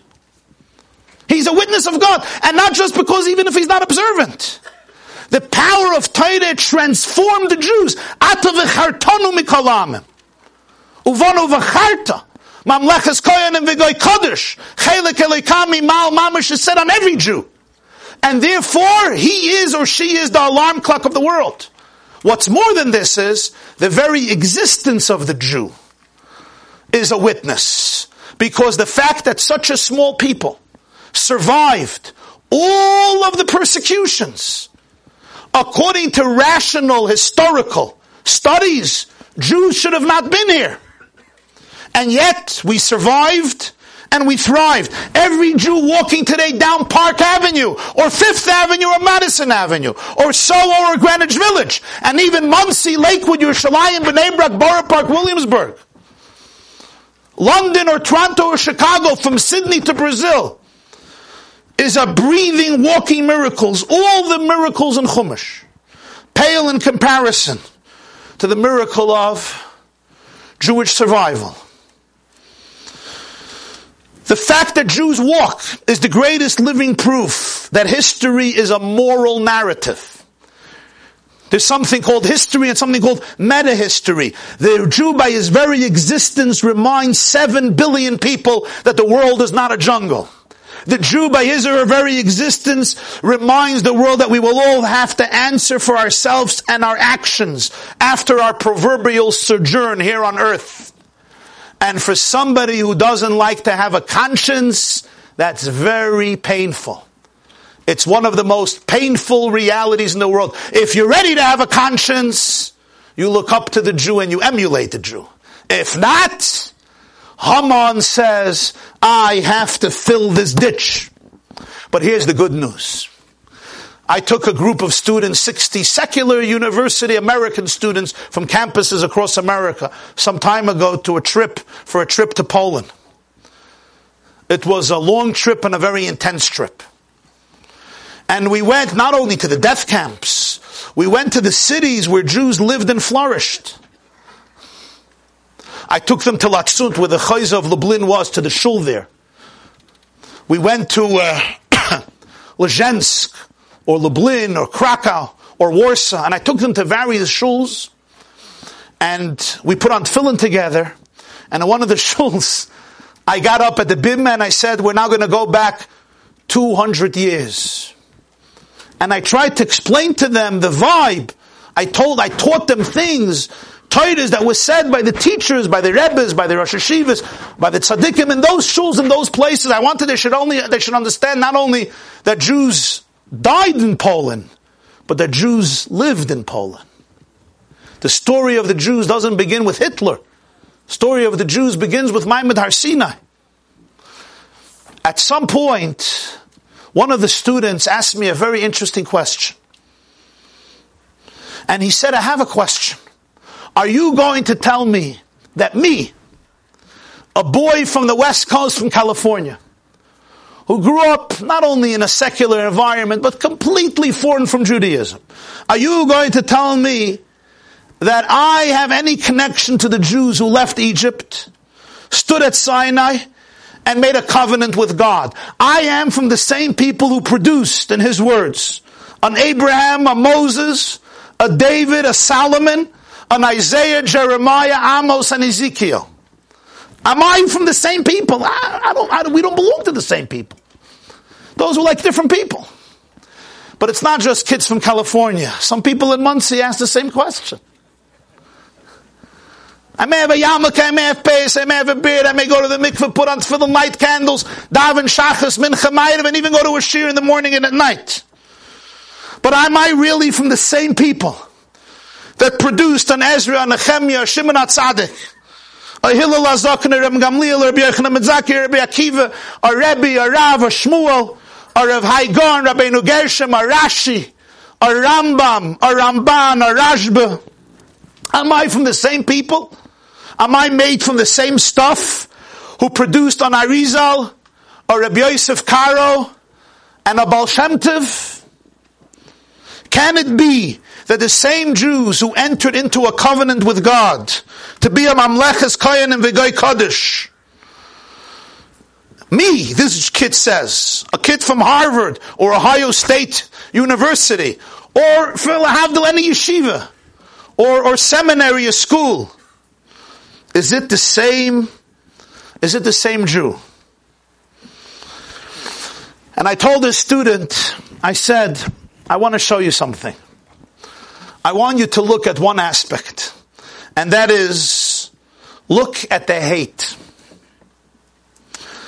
The anti-Semites of the world today still loathe and despise the Jewish people today with the same intensity that they despised our ancestors for the last 4 millennia. When Ahmadinejad and Rouhani, when Arafat and Nasrallah vow that they're going to destroy Rachmana litzlan every Jew living in the Holy Land, it's with the same glee and passion that Jew haters have done for millennia. In other words, Jews today, the simple, sometimes spiritually numb, cold, lifeless, clueless, ignorant Jews that many of us feel we are, careless and apathetic, still arouse the same madness, the same hatred, the same passion. Ask those who hate you and they will tell you. How do we do that? The answer is because we still carry the exact same holiness that the Jews standing at Har Sinai carried, with no difference. We are still the same living, breathing, miracle witnesses of God. The truth is, Haman put it very acutely when he told Achashverosh, Yeshnoi am echad, mefuzar u'mefeired, bein ha'amim b'chol medinois malchusecha, v'doseim shoynes mikolam, v'ezdosei hamelech ein hamoisim v'lamelech ein shoy v'lanich. There's one nation scattered among all the nations. Their religion is different than every other nation. What he meant was they're scattered among all of the provinces of your empire. They're all over the place. But they're also one nation. Am echad. They're one people. But there's a deeper interpretation. And that is, sometimes you're scattered in space, and sometimes you're scattered in time. Time and space always work together. You can ask Einstein. They always work together. You're scattered in space geographically, you're scattered in time. There's Jews who lived 3,000 years ago, 2,000 years ago, 1,000 years ago, 500 years ago, 100 years ago, and today. Scattered over 3 millennia. But it's Am Echad. It's one nation. And Haman wasn't wrong about this. That's why when Esther pleaded with Achashverosh to relax the decree, she didn't say Haman lied. She never accused Haman of lying. This was true. It remains true. Am echad mefuzar u'mefeired bein ha'amim. Interesting, you have it in halacha. I'm not going to get into it at length, but there's a Gemara in Maseches Hoyriyos, Daf Hey and Daf Vav, a very interesting halacha. When the Jewish people, at the end of Bayis Rishon, at the end of the first Beis HaMikdash, they worshipped idolatry in the days of Tzidkiyahu. So they had to bring a carbon chatos, a sin offering. But the Beis HaMikdash was destroyed, and they were exiled. So the pasuk says in Ezra in chapter 8 that the Jews who rebuilt the second Beis HaMikdash, they brought the carbon chatos, the sin offering, for the Jews at the end of the first Beis HaMikdash. Asks the Gemara, Tzchatos shemesu ba'aleha. If somebody brings a sin offering, let's say they violated Shabbos by mistake, and then the person passes away, you can't do anything with the offering because who's going to bring it? It's not for their child or for anybody else to bring. It was their own sin. They passed away. There's nothing to do with the offering. Chatas Shemeisu Ba'ala, there's nothing to do with it. So if so, how is it that the Second Temple Jews brought a chatas for those Jews who were all dead? So the Gemara answers, Hanamili b'yachid avaloi b'tzibur, because tzibur loy meis. An individual can die. The collective body of the Jewish people never dies.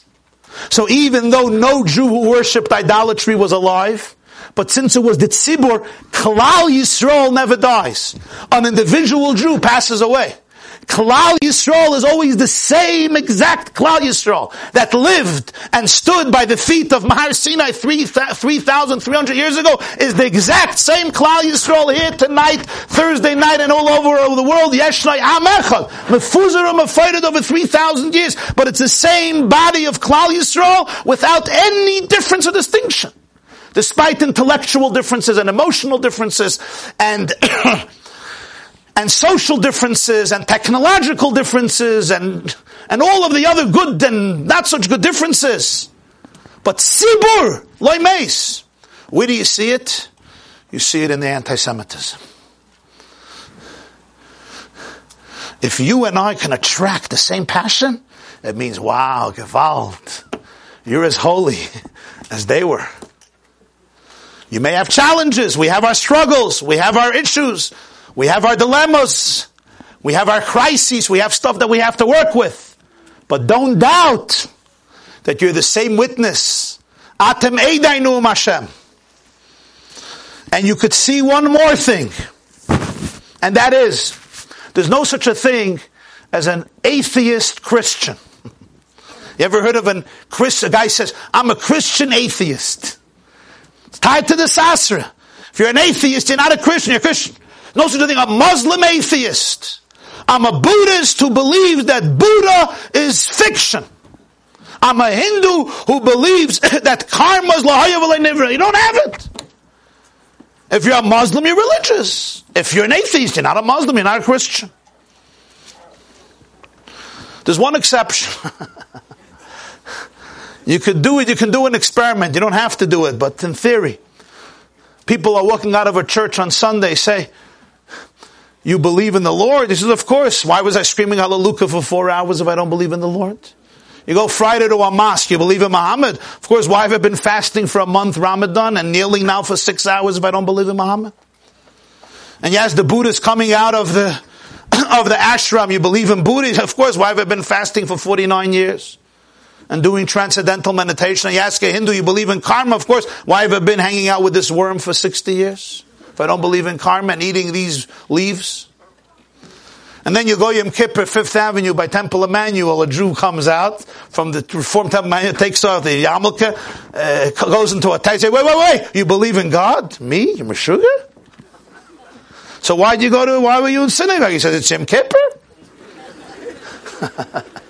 So you believe in God? No, what God? When God? Evolution, Big Bang, what God?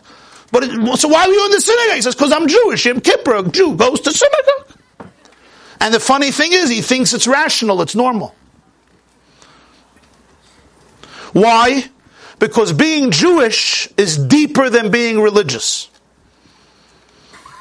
Religious beliefs and attitudes are subject to change. Today I'm religious, tomorrow I'm not. Some of you yourself, you know it, or your friends or siblings or children. It changes.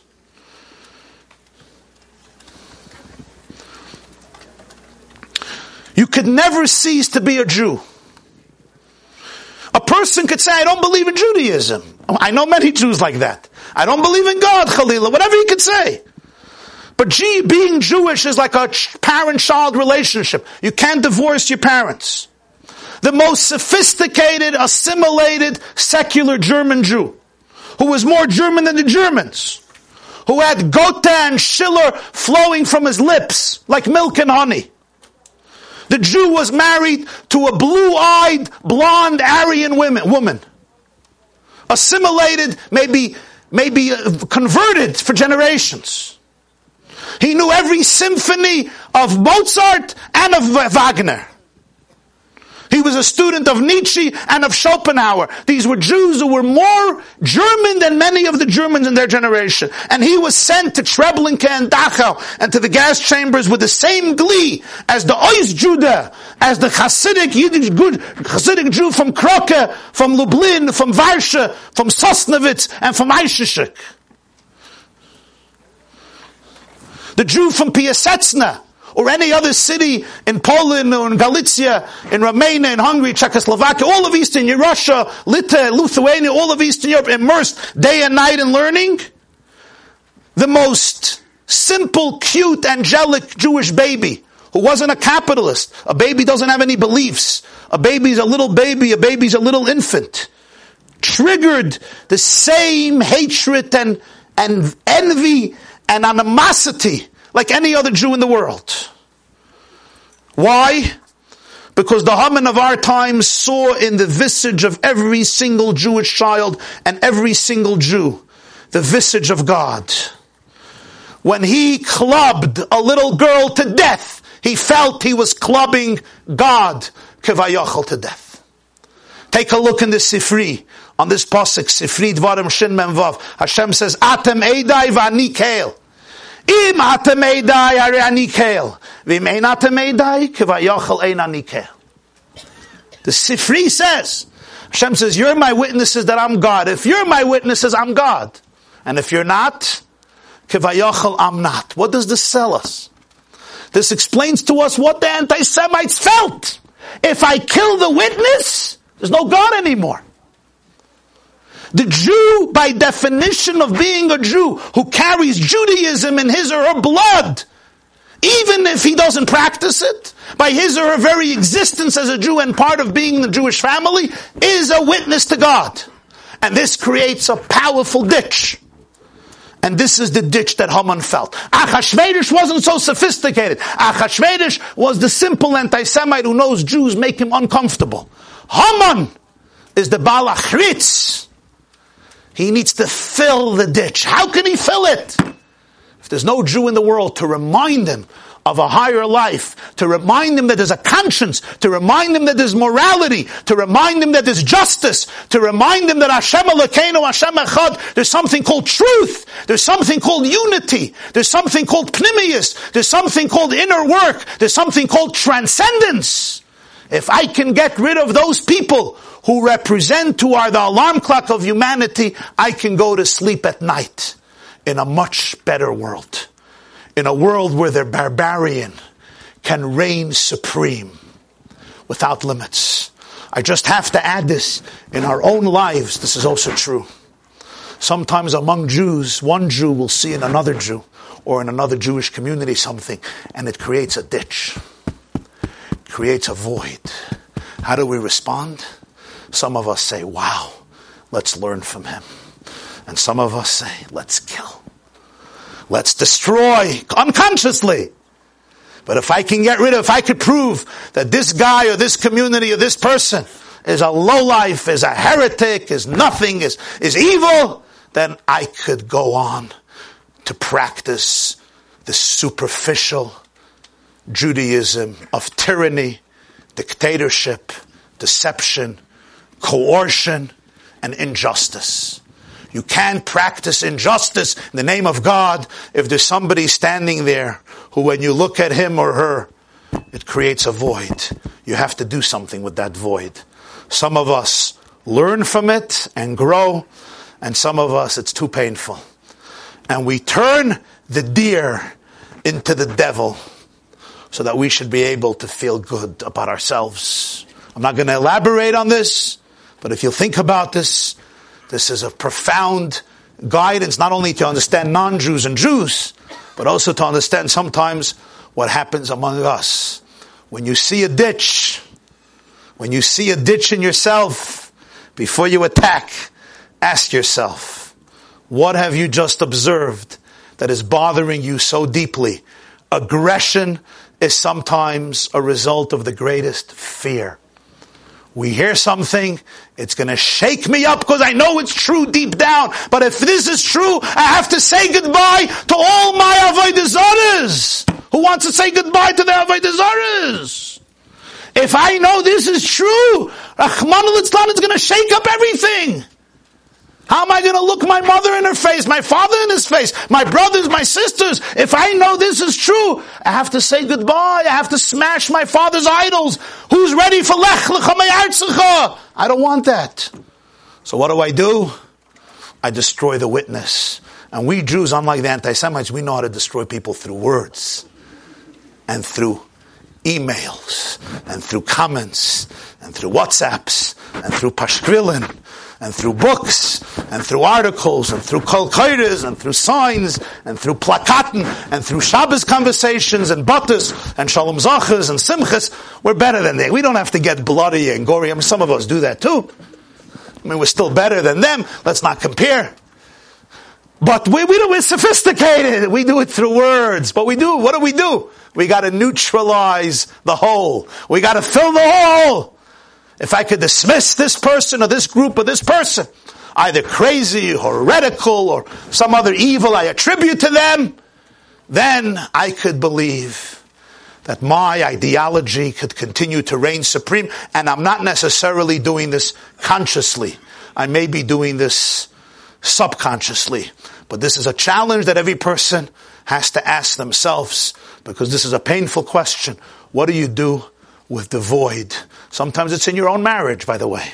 Sometimes, right, what do they say? They say never go to sleep arguing. You shouldn't go to sleep arguing. So some say, of course don't go to sleep arguing. Stay up and fight. Right, that's what somebody once told me, the best solution. Never go to sleep arguing. Stay up till 4 a.m. and fight.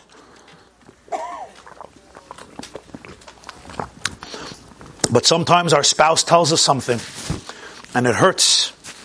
And the reason it hurts is because it's true. It creates a ditch, it creates a void.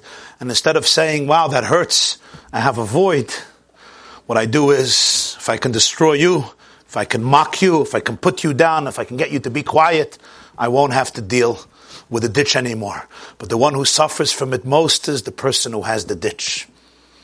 The anti-Semite ultimately destroys himself as much as he destroys the Jew, because ultimately he allows his entire life to be reduced to valuelessness, to something that will never survive. Where the Jew is rooted in something that will always survive, which is what he hates so much. He doesn't want to know about that, which will always survive. He doesn't want to believe it. Which is the reason that Mordechai understands that bowing down to Haman won't do the trick. If Haman hates you and Haman wants to kill you because you don't bow down to him, just bow down to him. We have to be stubborn. Go to the king, say, I'll bow down. Go to Haman, I'll bow down to you. It has nothing to do. The Baal HaChritz can sich bucken from assimilation, never solved the problem of anti-Semitism. The Jew can scream from today till tomorrow, I'm not a Jew, I'm assimilated. What it does is it exasperates anti-Semitism, because the non-Jew feels that he's a Jew. If he's at least open, I know that he's honest. If not, I feel that he's conspiring to undermine me through a secret conspiracy, and that's why usually, not only did it not help, usually it exasperates it much more, even if that is not the reason for it.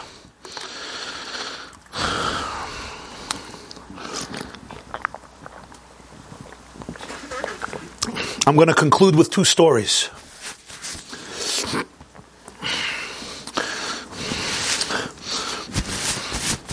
Why did I think of these stories? They came into my mind. So I want to share with you, because I think they're connected to this theme in a powerful way.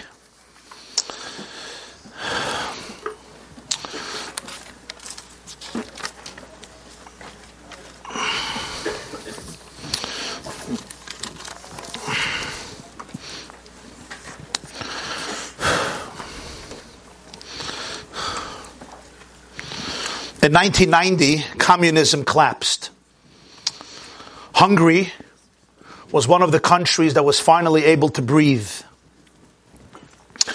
Jewish activists could start becoming active in Eastern Europe, in places where it was forbidden by law to practice Judaism in open, like the Soviet Union for 70 years was a place with tremendous antagonism to the Jewish people, to Judaism, and everything had to be done underground. Ultimately, Hungary in the 50s, the revolution brought Hungary under communism, and 1990, under Gorbachev's reign, as you remember, the Berlin Wall fell and communism fell shortly after.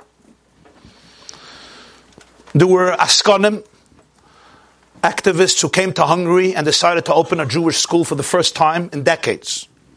They advertised in a local newspaper about a new school, and they expected, if they were lucky, that 50 Jewish children would show up on the first day, which would have been a tremendous accomplishment.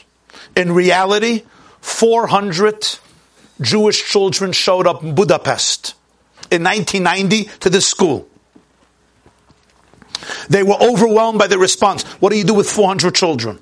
So they divided the children and their parents into groups, and they started to interview each parent about his or her background and the reason for bringing the child into school so they could understand who their clientele was and create a curriculum and a system to be able to facilitate the needs of most of these children. One of the fathers brought his son, and they asked him, "Why did you bring your son today to the school?" And the father shared the following story. When the Germans occupied Hungary in 1944, he said, "I was a young child. I grew up in an extremely assimilated Jewish family. Our friends, our neighbors were not Jewish. We lived in Hungary, but in a very assimilated area, and in a very non-Jewish area, and we did not have any Judaism in our home. We did not observe Shabbos. We did not even observe any of the Jewish holidays. As far as our neighbors were concerned, we weren't even Jewish. One night, I'm lying in bed. I hear an argument between my parents downstairs. I come downstairs quietly. They're sitting in the living room. The door is locked, and they're engaged in a bitter dispute. My mother is urging my father to run away. My mother says the Germans have marched into Hungary. The Germans will send all of the Hungarian Jews to the death camps. We have to run. My father says nobody knows we're Jewish. Our neighbors don't know we're Jewish. Our friends don't know we're Jewish. Nobody's going to tell the Gestapo that we're Jewish, and there's nothing to be concerned about. There's nothing in our house that looks Jewish. Even if they searched the house, they wouldn't find anything Jewish. This father is telling to the people in Hungary. In 1990, he says, I'm standing at the door. I'm listening to every word, and I'm terrified. I'm peeking through the door peephole. Suddenly, my mother takes the ladder. She climbs up to the top of the bookcase. And I see that she picks up a Jewish prayer book, what we call a Siddur. Later I find out it was the prayer book that her mother gave her as a gift on the day of her wedding. My mother turns to my father and says, "What about this?" She kisses the old dusty Siddur that's been laying there for years, and she says, "What about this? This will give us away." My father stretches out his hand, and he takes the book from my mother, and he casts it into the flames burning in our fireplace. They're big flames, and within moments, the Siddur is consumed by the flames. The last Jewish remnant in our home was gone. My mother burst into tears. She sits on the ground in the living room, and she sobs and sobs and sobs. She can't stop. To her, this represented the end of the Jewish chain, the final solution for our family. The golden chain has come to a tragic closure. I went back to bed. I couldn't fall asleep. I also cried. I didn't understand what she was so sad about. He threw a book into the flames. But I felt in my bones that something terrible happened. something of devastating effects has befallen our family that night. The Germans did not deport us. Close to 1 million Hungarian Jews were exterminated in a few months in the spring of 1944. We were spared. But each and every night when I go to bed, I remember that night and I cry with my mother's tears. For decades we have been under communist tyranny. They never allowed us to do anything to heal from the pain of that night. And then this week I saw an ad in the newspaper. And I saw that you're opening a Jewish day school. I decided to come with my son. Because today I want to hold my child's hand. I want to bring him into the classroom. And I want to take a siddur. And I want to give it to him. And I know that when that happens, my mother's tears will finally dry up. And my pain will be mended. I will be able to say to my late mother, who is in heaven, I will say to her, you see, the chain has not ended. Your grandmother's siddur has not ultimately been burnt. Perhaps the paper and the letters were consumed. Perhaps the paper was consumed. Gvilin nisrafen. But oisius parchas, but the letters, the spirit, the souls of the siddur soared and now has taken root in the heart, in the mind, and in the mouth of your grandson. That's why I'm here.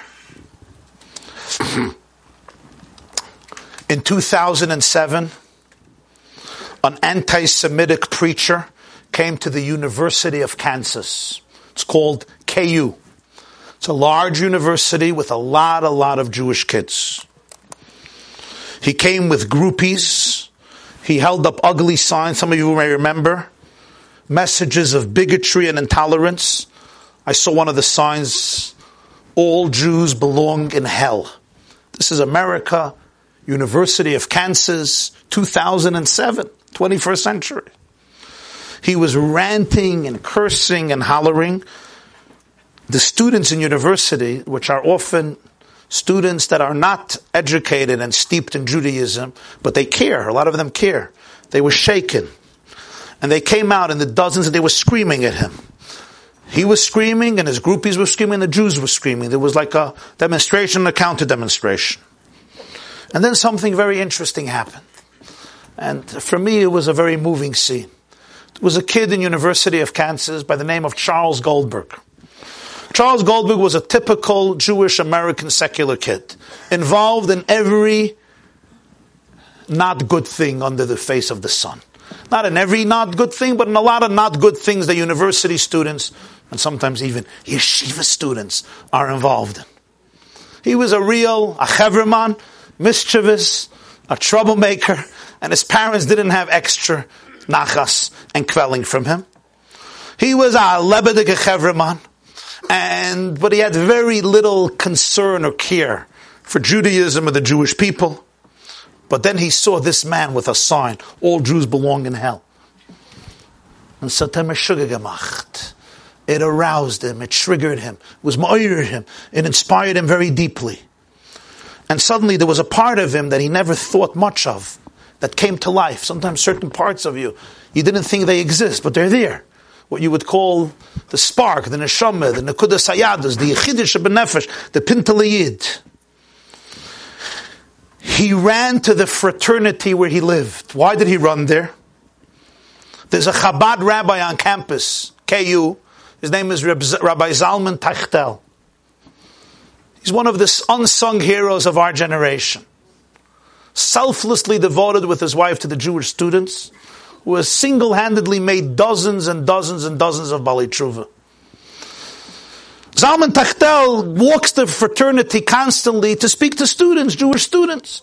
And he came there one Shabbos morning after davening by him. He has a minyan. He came to visit to get some people for the Suda Shabbos. And he was schmoozing with the Chevra, and he forgot his talis. They put on his talis, coming home from shul. He forgot his talis there. And you know how it is in a dormitory of boys. Things stay forever. It's not like, the other gender. So things stay. So if a talus is there, it stays there, I'd be his girl tzedek. And Charles remembered that whenever he walked out, there was a talus. There was a prayer shawl there. So he runs back to the fraternity and he starts searching for the talus and he finds it. He chaps the talus of Reb Zalman. He runs back to the demonstration. He brings a bench. He stands up on a bench. He wraps himself up in the talus and he starts davening. He starts saying every prayer of Judaism that he knows with the talus, wrapped up in the talus. All the Jewish kids see this. They all start cheering him. They start applauding him. The media arrives, and the next day, the front page of the University Daily Kansan, as it's called, features a huge picture of Charles Goldberg wrapped in a talus, swaying back and forth, praying. And the headline of the article is, "The Jewish Response to Bigotry." A few months ago, I was at a Shabbaton for campus students. And there was a group from Kansas University. And who did I meet? I meet somebody, comes over to me, he says, "Shalom Aleichem." I see somebody with a beard, with a yarmulke, with payas, with a beard, and with tzitzis. I say, "What's your name?" He tells me, "Charles Goldberg." I wanted to thank you for all your shiurim on the yeshiva.net. I listen every day. I learn with you. I learn Gemara. I learn Likkutei Torah. I learn shiurim on the Parsha, on the Yamim Tovim, on Sugis and Halacha, whatever he learns. I learn with you every day. He got married, and he married also a woman who's a young girl who's a Balas Tshuva. They live today in Pennsylvania, and he came to the Shabbaton to speak, to share his story. And then I knew this was the Charles Goldberg with the talus, the one who taught us how to respond to bigotry. So now at last you understand, when Reb Abba says, Achashverosh v'Haman, Mashal l'ma'adav, what is he looking for a mashal? He's looking for a big mashal. To understand what's this in Achashverosh's and Haman's life. Was willen sie? So he explains to you. There's a Baal HaTeil. There's a Baal HaChritz. And this also explains not only them. It explains Mordechai and Esther. Explains why Haman didn't only care for Mordechai. He wanted to kill every Jew. You hate Mordechai? Kill him! Why are you killing all Jews? They're bowing down to you. It explains why Mordechai understood why not bowing down won't solve the problem. It explains, perhaps most importantly, their strategy. Mordechai tells Esther to go speak to the king.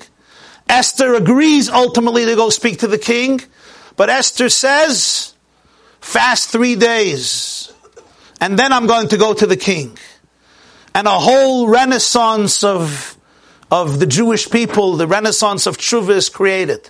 Because Esther and Mordechai ultimately understood that even though they have to go to Achashverosh, and even though Dinah de Malchusa, V'ispalu b'shloim shalir and ain't Simchen ala neis. You got to do what you have to do in order to deal with Achashverosh and the Achashverosh in every generation.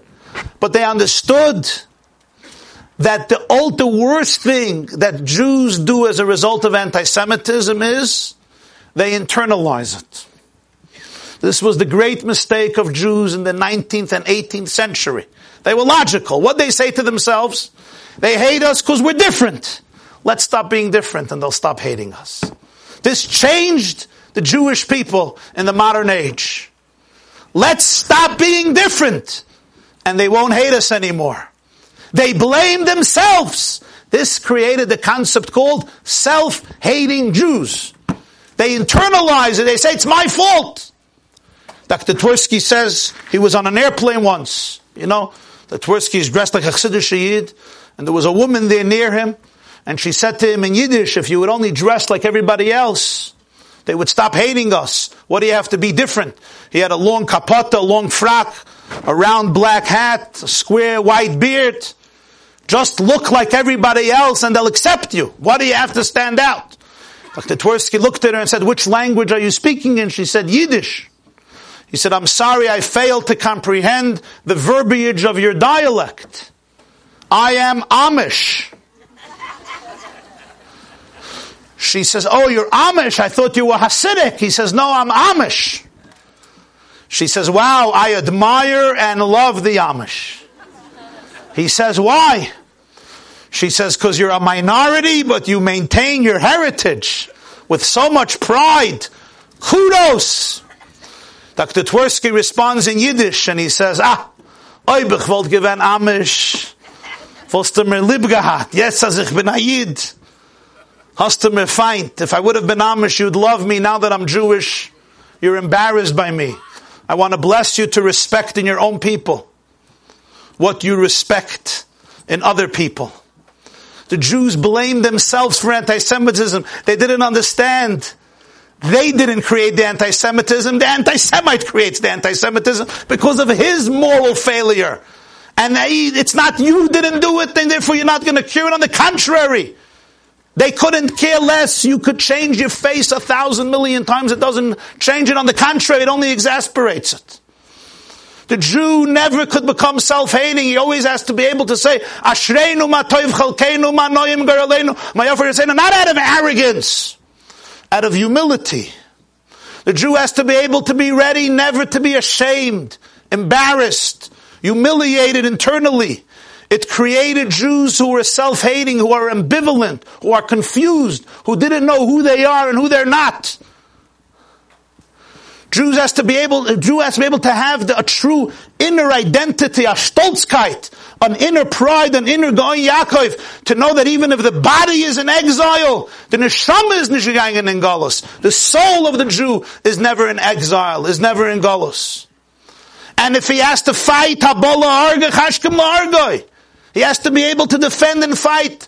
Like the Psak in Shulchan Aruch, Pikuach Nefesh, Nachrim Shabo, Aliskei Nefashos, and Erechayim Shen Chavtas. But the most important thing is that Mordechai and Esther understand is that as long as the Jew remains connected to the source of all life, to the source of all eternity, like the Pasuk says in Malachi, the last Navi of the Jewish people, Ani Hashem loy shanisi, v'atem b'nei Yaakov loy chilisem. I am eternal, and therefore you will never die. So Mordechai and Esther understand that ultimately, as long as there will be v'atem adveikim b'Hashem Elokeichem, they will remain connected to Hashem through Torah, through mitzvahs. So chayim kulchem hayoim, and indeed la Yehudim hoysa oira v'simcha v'sasim vikar. Have a wonderful week. This class is brought to you by theyeshiva.net. Please help us continue the classes. Make even a small contribution at www.theyeshiva.net/donate.